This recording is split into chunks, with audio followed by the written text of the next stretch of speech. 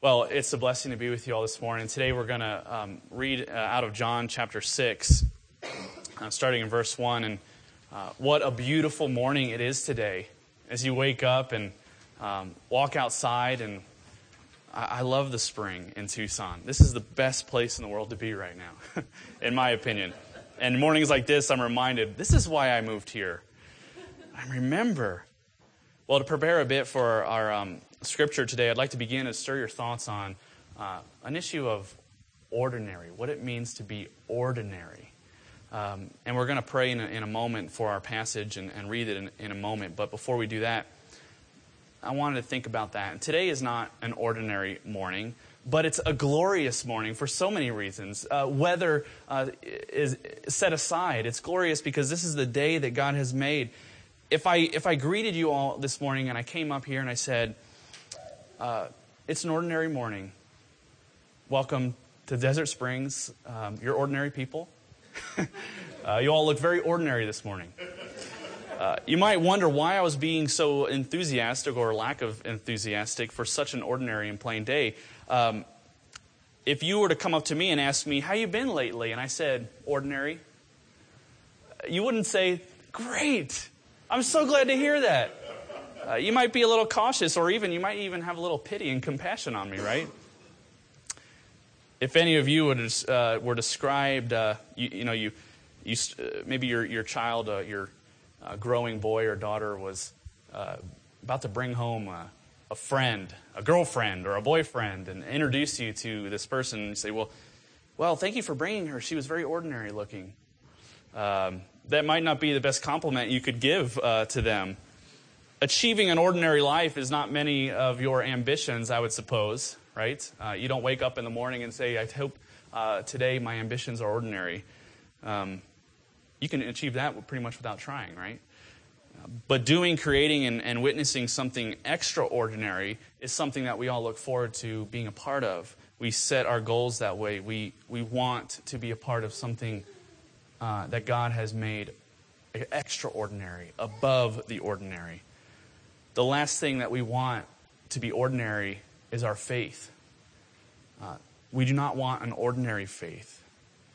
And I'm excited about this passage this morning because as we work through Scripture and we read through this passage, we're going to look at a very ordinary faith and how it's opposite of the kind of faith that Christ wants for you and me.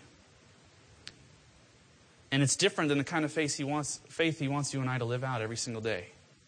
So let's read our passage this morning. And as we read it, I want you to think upon that kind of concept of ordinary faith and thinking about the characters in this passage and how it stands in opposition to what Christ would have us to do. And we'll walk through it together. So let's read in John chapter 6. I'll read a passage starting in verse 1. After this, which was Jesus had just witnessed, he had just committed some miracles, and he had been talking about, he healed on the Sabbath. And so after this, Jesus went away to the other side of the Sea of Galilee, which is the Sea of Tiberias. And a large crowd was following him because they saw the signs that he was doing on the sick. Jesus went up on the mountain, and there he sat down with his disciples. Now the Passover, the feast of the Jews, was at hand. Lifting up his eyes then and seeing that a large crowd was coming toward him, Jesus said to Philip, "Where are we to buy bread so that these people may eat?" He said this to test him, for he himself knew what he would do. Philip answered him, 200 denarii would not buy enough bread for each of them to get a little. One of his disciples, Andrew, Simon Peter's brother, said to him, "There is a boy here who has 5 barley loaves and 2 fish, but what are they for so many?" Jesus said, "Have the people sit down." Now there was much grass in this place, so the men sat down, about 5,000 in number. Jesus then took the loaves, and when he had given thanks, he distributed them to those who were seated. So also the fish, as much as they wanted. And when they had eaten their fill, he told his disciples, "Gather up the leftover fragments, that nothing be lost." So they gathered them up and filled 12 baskets with fragments from the 5 barley loaves left by those who hadn't eaten. When the people saw the signs that had been done, they said, "This is indeed the prophet who is to come into the world." Perceiving then that they were about to come and take him by force to make him king, Jesus withdrew again to the mountain by himself. Let's pray. Lord Jesus, in this passage we see that there are lines of Scripture that are not there by accident. That there are conversations that are happening here that are not by accident.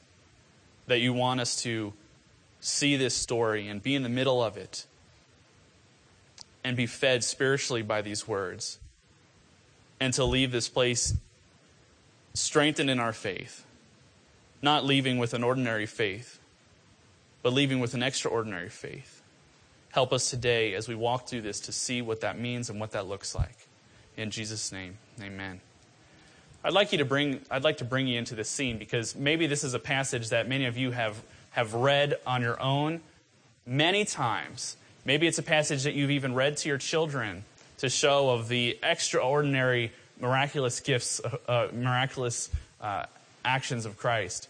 Maybe it's a sermon that you've heard preached before.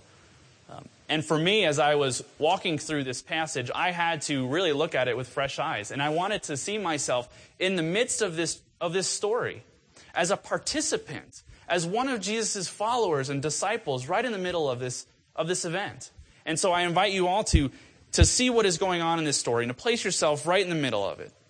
Up to this point, Jesus' close disciples were new followers of Jesus. He had just picked a few, and they had invited others to come, and he has now this intimate group of people that are following him. They saw him just turn water into wine at the wedding. They saw him storm into the temple and overturn tables with anger over how they were treating God's house. They saw him heal a boy that wasn't even in his presence, but he spoke it into being. And this boy was healed just by Christ's words, and they were witnesses of this. They saw him heal a cripple who hadn't walked in over 38 years. And now Jesus is quite a celebrity where this crowd of thousands of people are following him. And these close disciples of his are just watching, and they're a part of this. And can you imagine what that would feel like to be a part of that company? To be of one of Jesus' close friends, to be taught by him and saying, this is my mentor, this is my rabbi, this is my discipler. What an honor. Jesus is followed by a crowd of thousands of people. And a lot of scholars, as we look at this 5,000 men, it talks about 5,000 men, and many scholars would even say this doesn't include women and children. And some would even say that there are upwards of 20,000 people now following Christ in this crowd, including women and children. So John, the eyewitness, tells us that 5,000 men ate. Maybe there's even 20,000 people that are there. You have the disciples who are privileged to be following Christ and under his teaching, the inner circle that is sitting with Christ on this mountainside, on this mountaintop, where there's grass all around. And they look up and they see this crowd coming in. And over to the side, there's a young poor boy who has 5 barley loaves and 3 small fish, maybe even the size of sardines. This little, maybe pickled fish that he's carrying around that his mother packed for him a lunch. And we know he's poor. Barley was the absolute poor man's food. It was not the good wheat that you would use for soft bread. This was poor bread. Barley loaves. And already I'm drawn into this passage because as this story unfolds, we don't know what's going to happen. Jesus doesn't let his disciples know what is happening. And each step of the way, you know a little bit more and more and more. And I'm drawn into it because isn't that how our lives unfold? We don't know what's going to happen tomorrow. We don't know what's going to happen after we leave here today. And yet we are followers of Christ, or he invites us on this journey. And even if we're not disciples of Christ, we still don't know what's going to happen. And the only one who does know is God. And he doesn't tell us right away, but he unfolds this plan in our lives little by little. I'm frustrated at times when I don't know what's going to happen tomorrow, or I don't know what plans God has for me. He invites me into something and I don't know how it's going to all shape up. I feel like sometimes my life kind of feels like an episode of Lost. Anybody watch that show? If you don't know if you know what it is, you know what I'm talking about. If you don't know what it is, I'll just sum it up here. If you haven't seen the show, this is all you need to know.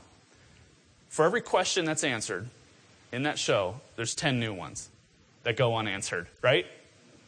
So you watch week to week, and my wife and I really love this. We really follow it and enjoy it, are intrigued by it, but we're frustrated by it. After every show is over, we feel more unhappy and frustrated than when we started. They answer one question, 10 more go unanswered, or they raise new questions. Sometimes I feel like that's what our life is kind of like. As we pursue trying to understand God's hand in our life, one question may be answered, and then 10 new ones come up. And so I'm drawn into this story, and I hope you guys are too. And here, so we have Philip. The dialogue begins with Philip here. And Christ, as he sees this crowd coming, he turns to Philip and he says, where are we to buy food for all of these people? Now, Jesus knows, by the text here, we know Jesus knows exactly what he's going to do. He knows exactly how this plan is going to unfold. He's the only one who knows.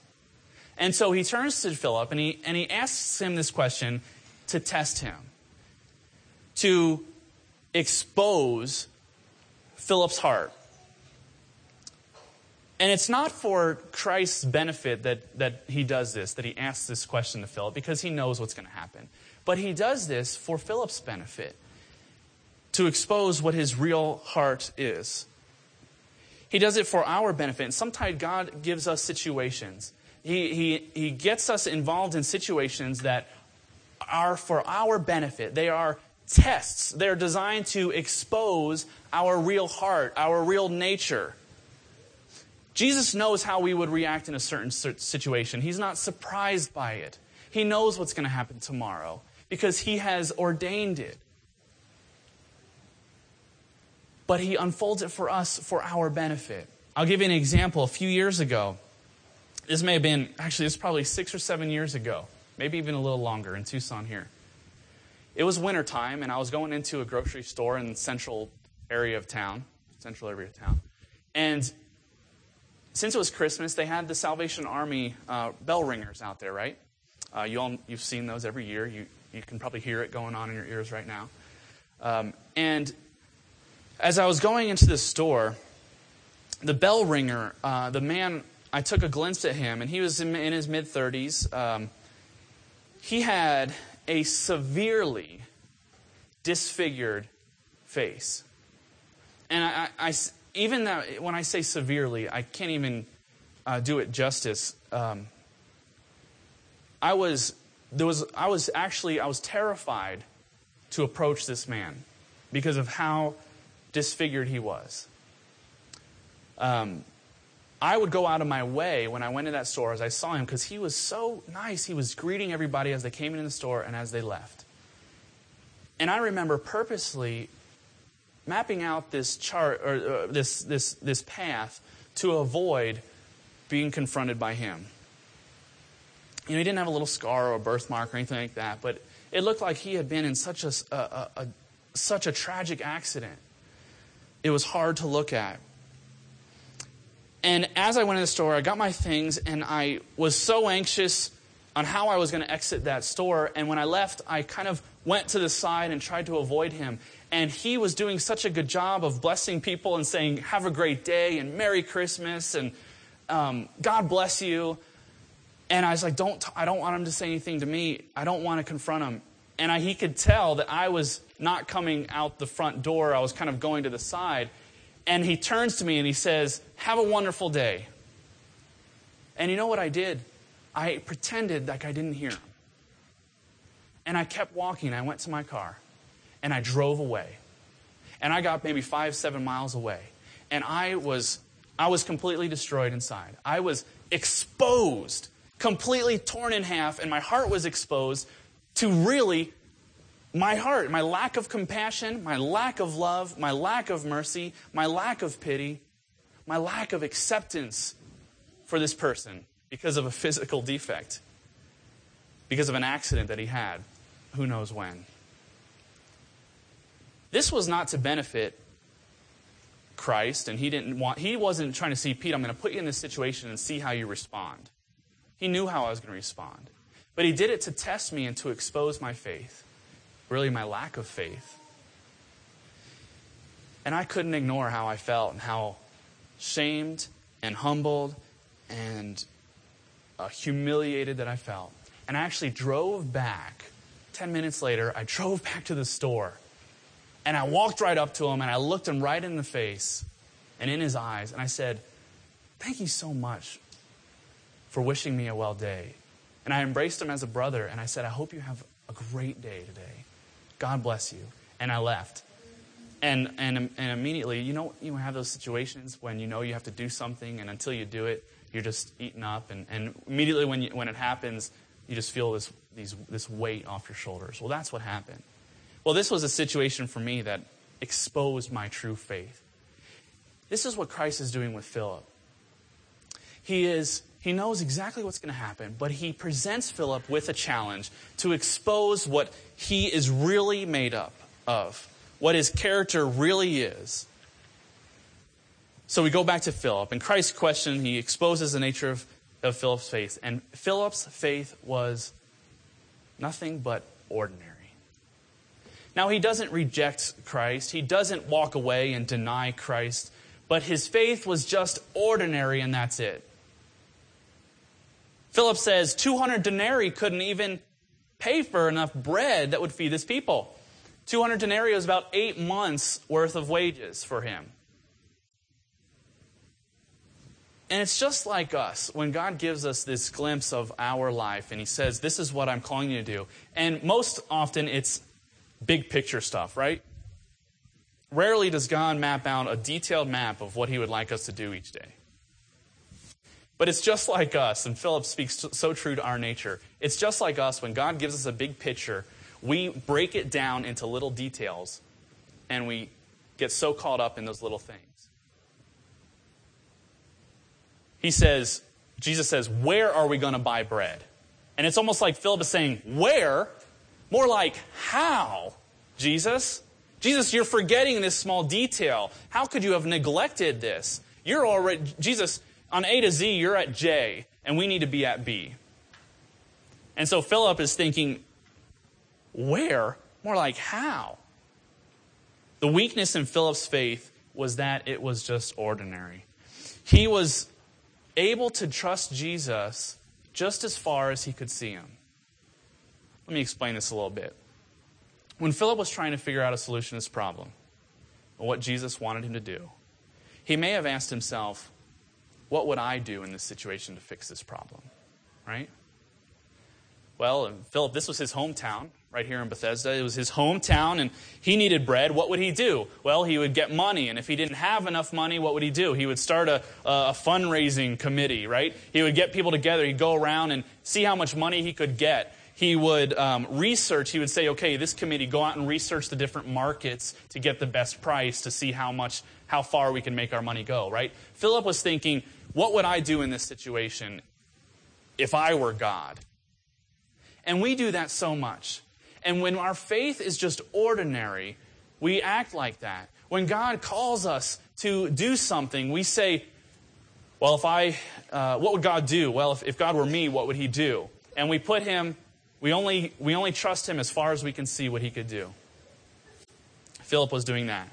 Sometimes our faith is ordinary too. We have a tendency to limit God to working within only certain normal, ordinary, everyday means. But I want you to know what's about to happen is a miracle is about to happen. Because God does not operate on ordinary means. God performs miracles. That's what we're about to see. And then there's Andrew, right? There's another character in this story that we know that John tells us about. There's Andrew. And I give Andrew a little bit more credit because he goes a little further, but still he falls short. So let's look at that. Andrew sees this little poor boy with a lunch and possibly asks, okay, I just saw Jesus turn water into wine at this wedding. Maybe he can do something with this little lunch this boy has. His faith is getting closer, but it still falls short. Because Andrew says, here's a boy with 5 barley loaves and 3 fish. But then what does he say? He says, but what are they for so many? And so I'm excited because I see Andrew, wow, he's about to go out on a limb here and trust Christ. But he puts in that disclaimer. Jesus, you're a God of miracles, but really, I don't see how that can work out in this situation. And so again, he's limiting Christ, and his faith is ordinary. There's an obvious distance here between what the need is and what the resources are available. If there were, in fact, 20,000 people, there is a Grand Canyon-sized gap between the need and the resources. Philip says, I'm prepared to give all that I have, all the money. I will drain my bank account for you, Jesus. And Andrew says, barley and fish, well, it's not even close. So what's this story really about? As we will find, it's not about Jesus feeding people because they were hungry. It's about Jesus being able to spiritually feed people because they are spiritually hungry. What Jesus will teach his disciples, which includes us here today as we read this, is that there is a great distance between our spiritual needs each and every day and the spiritual resources that we have on our own. There's a Grand Canyon-sized gap between our need for Christ and the resources that we have in order to fill that need. And here's two great examples of two people that say, I can't even come close. The dialogue that Jesus has later in this chapter will divide his disciples. Literally, it will divide those who have ordinary faith and those who have real, true, extraordinary faith in Christ. So I'll read a little further down in this passage. You can follow along in verse 27. We ended in 15. Let's pick up in 27. Jesus says, do not labor for the food that perishes, but for the food that endures to eternal life, which the Son of Man will give to you. For on him God the Father has set his seal. Then they said to him, what must we do to be doing the works of God? Jesus answered them, this is the work of God, that you believe in him who he has sent. So they said to him, then what sign do you do that we may see and believe you? Isn't that funny? Feeding 20,000 isn't enough. What sign, Jesus, will you do to show us that you are extraordinary? What work do you perform? Our fathers, verse 31, our fathers ate the manna in the wilderness. As it was written, he gave them bread from heaven to eat. Jesus said to them, truly, truly, I say to you, it was not Moses who gave you bread from heaven, but my Father gives you the true bread from heaven. For the bread of God is he who comes down from heaven and gives life to the world. They said to him, Sir, give us this bread. Jesus said to them, I am the bread of life. Whoever comes to me shall not hunger, and whoever believes in me shall never thirst. After saying this, literally, many of his disciples packed up and left. Why? Because he was talking about something that was not ordinary. He was asking them to have faith that is extraordinary. Jesus goes on to say, you've got to eat my body and drink my blood to have any part in eternal life. True faith is something that we see here with his next disciple that he confronts. After all these people leave, Jesus turns to Peter. And what does he say? He says, are you going to go also? And Peter says, where else am I going to go? In verse 68. He said, Lord, to whom shall I go? You have the words of eternal life. And we have believed and have come to know that you are the Holy One of God. We've seen what ordinary faith looks like. Ordinary faith is saying, God, this is what I can see that you're capable of doing in my life, but nothing more. And so I will involve myself, I will fellowship with you as long as you continue to not surprise me, or as long as you continue to do what I think you're capable of doing. But as soon as you get really weird or call me to do anything really radical, then I got to go. That's ordinary faith. True faith is a complete and total abandonment of our own means to spiritual intimacy with Christ. This is what Peter did. True faith is absolute dependence on Jesus Christ. And this was hard for so many people when they realized that, whoa, he's starting to get very serious. And all I wanted was food. I was just hungry, and I thought if I hang out with Jesus, he'll continue to bless me, and I'll have a good life, and things will go well for me. And as soon as they realized that more sacrifice was needed, they left. And there will be times where this is hard for you as well, and hard for me. There will be times when Christ will call you into a relationship that requires a real life sacrifice. To abandon your own dependence on yourself or even on other people. I think Philip here was depending on his own. He's like, well, I've saved up money. Here's what I have to offer, God. I can give you what I have. And it's almost like Andrew was like, well, I don't have anything, but this guy over here can give something, and so I'm going to rely on somebody else. We do that, don't we? I'll rely on my mom or my dad or my girlfriend, boyfriend, my husband, my wife.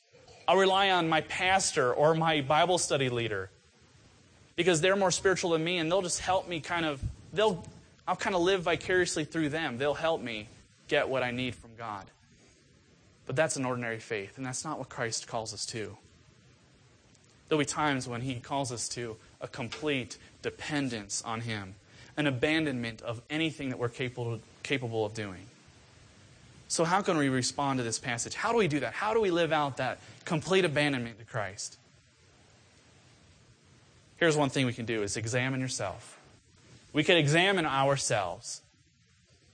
And this is what Jesus was doing with Philip, was He was testing him. He was examining him. And I love this word because I didn't like this passage at first when I read that passage. Jesus was testing Philip. And I thought, not cool, Jesus.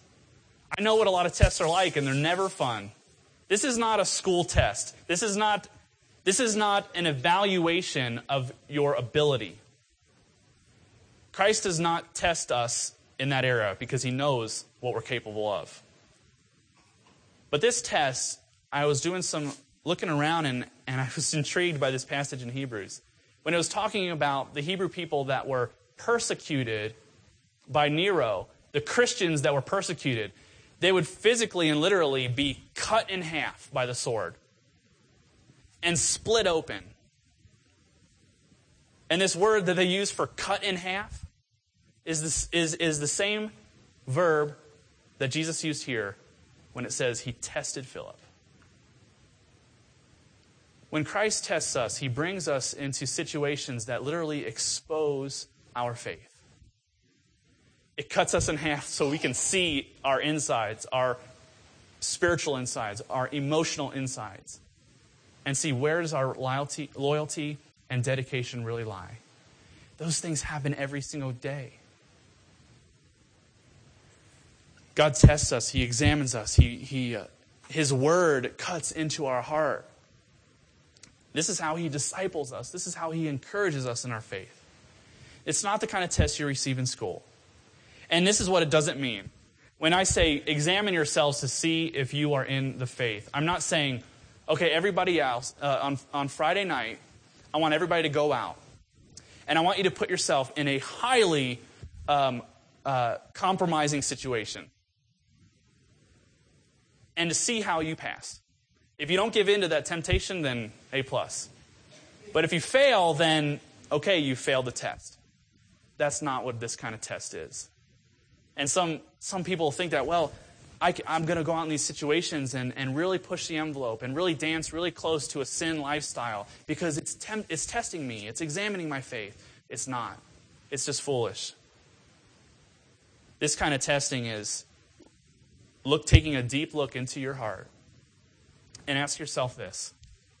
Do your thoughts, your actions, your desires, your motives, your words, your conversations, your passions, your emotions, do they give evidence of a life that has been changed by Christ? And I think every single one of us could answer that question when we really look into our hearts. And we look at our life and look at everything that we're thinking and doing and things that people can't even see, but only God can see, and only things that we know in the deepest parts of our heart. Have those parts been dedicated to Christ for His glory? That's what it means to examine yourself. So I encourage everybody in here, as we look at this passage, to examine yourself and see, is my faith ordinary? And if it is, that's okay because we can go forward. Because Christ still calls us Each and every day to this confession and repentance. And we can still follow him. The second thing I would like you to do is to persevere. We need that every single day in our lives. Because we don't know what tomorrow's going to bring, or next year, or 10 years from now. We don't know God's plans and how they're going to unfold for us. And he knows. But as we are waiting and as we are discerning, we need to persevere. If there were, in fact, 20,000 people on this grassy hill, how would you like to be the 20,000th person who got the meal? Who got that fish and bread? I wouldn't like that at all. But I tell you what, if they stuck around, they got the meal. And they had their fill. And they had enough to satisfy them. We need to persevere in the same way. Knowing that God loves us. He knows what's going to happen. And he will not forsake us and leave us. We can put our confidence in his steadfast love, in his faithfulness, knowing that nurturing, that spiritual meal will come. I used to be left so many times by my family everywhere. The zoo, the grocery store. I'm one of 7 kids. 6 looks a lot like 7. So if 6 was in the car, they're like, we're good, we're going home. And it was always me, the middle child, who got left behind. But you know, we had a really good rule, though. If you ever get lost, and you've probably told your kids this too, stay exactly where I left you, right? Don't come looking for me. Don't go finding me, because don't go wandering off. And don't go grumble and say, I can't believe they left me again. I'm going to take this into my own hands. Because that's just a disaster. And I remember one specific time I got left at Kroger, right? Kroger, east of the Mississippi, it's called Kroger. Over here, it's called Fry's. That's why you see a lot of Kroger stuff in Fry's. Look next time. You know. I got left there, and what I did, I just went out to the curb, and I just sat on the curb and waited. And I was like 5. You know what? I was actually in diapers. I was 1. No, I'm just kidding. It was a little later than that. But I would remember I was never afraid, because they always come back. Eventually, 6 looks like 6, and they have to look around. And I remember they did come back, and it wasn't this big fanfare. It wasn't this like real dramatic time. They literally just like opened the door, and I walked in and went home. And dinner had already been eaten by everybody. And it's things like that, you know, to persevere and to wait and to not spend that time as we're waiting for God to answer our prayers. We don't grumble. We don't think that he's finally given up. But we know that he is a faithful God, that his love is steadfast and everlasting. And we will get that spiritual meal. And we will enjoy his presence, and we will be at peace with how he unfolds that life for us. And we use this time as we're waiting to have our faith strengthened by him. Don't be discouraged. Have hope. He will not forget you. Another thing that we should do is to be in a daily habit of confession and repentance. This is huge. We need to hear the echo of Christ's words in our hearts every single day when he asks Peter, are you going to leave too? Every single day, people around us are living an ordinary faith. And essentially, that will just dwindle down to no faith at all. And they will essentially leave Christ and leave his fellowship. And we need that words of Christ to echo in our ears every single day. Are you going to leave him too? And we need to confess with our heart and say, where else am I going to go? Yes, maybe I'd like things to be a little easier, but Christ, you have everything that my heart desires. You have eternal life for me, and I know that eternal life is found in you. You have intimacy, and I know that it's found in you. You have friendship that comes with you, and I know that that's found in you. You have forgiveness of my sin. Christ, where else am I going to go to find forgiveness of my sin? We need to confess that every single day. And essentially, that's what we're doing on Sunday. And essentially, that's what we do when we participate in the Lord's Supper, is we are continually confessing our hearts to Christ, saying, we are Christ's. We belong to him. We're not leaving him. We're following him. We need to repent.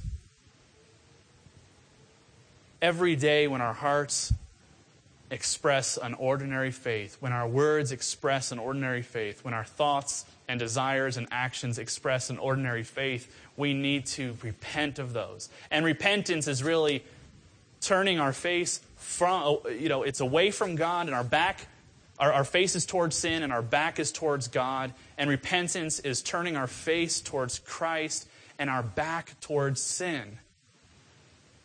And every single day we need to examine ourselves and examine our heart. And we need to confess those things that we see that are in opposition to God's word. And we need to turn from them. And you guys, this is every day. I mean, it's not like, wow, I confessed that, I repented of my life of sin, onward we go. But this is something we need to do every single day. We don't crucify Christ every single day, and it's not like he has to die all over again. But our repentance and our confession is a way for us to be accountable in our life before God and to enjoy his spiritual blessings every single day. And fourthly and lastly, give thanks for the blessings that you have. Christ, he took these 5 loaves of barley and these 3 fish, and what did he do with them? It seemed like so little, right? It seemed like nothing. A couple sardines, a couple broken pieces of poor man's bread, and he gave thanks. When God gives, I want you to know this, he doesn't just give enough, but he gives abundantly. He gives more than enough. And this passage illustrates that.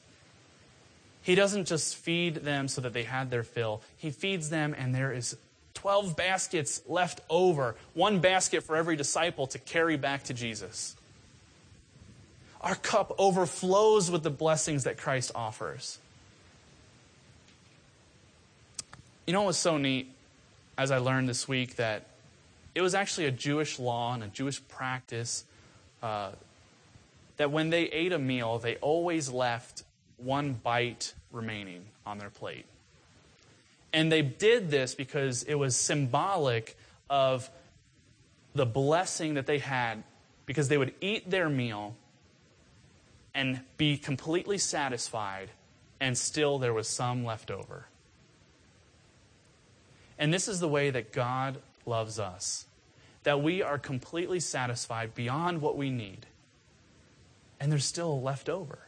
It's pouring water into a cup and it being full and then just continuing to pour and it just flowing over. This is the way that God loves. We need to know that, and we need to be in the habit of giving thanks for what we do have today. We need to be in the habit of thanking God that he has sustained us beyond what we need. And knowing that there are blessings that are to come each and every day. Would you guys pray with me?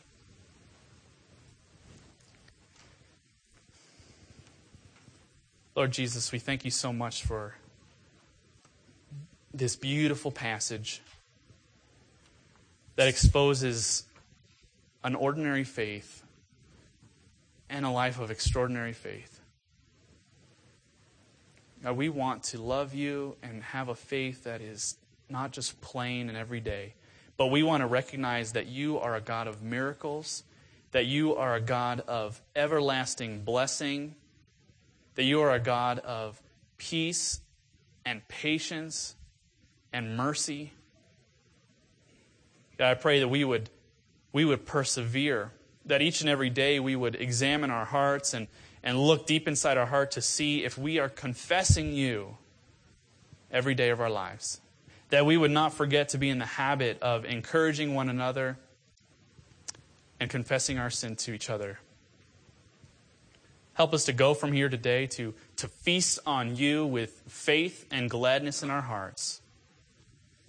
We ask this in Jesus' name. Amen.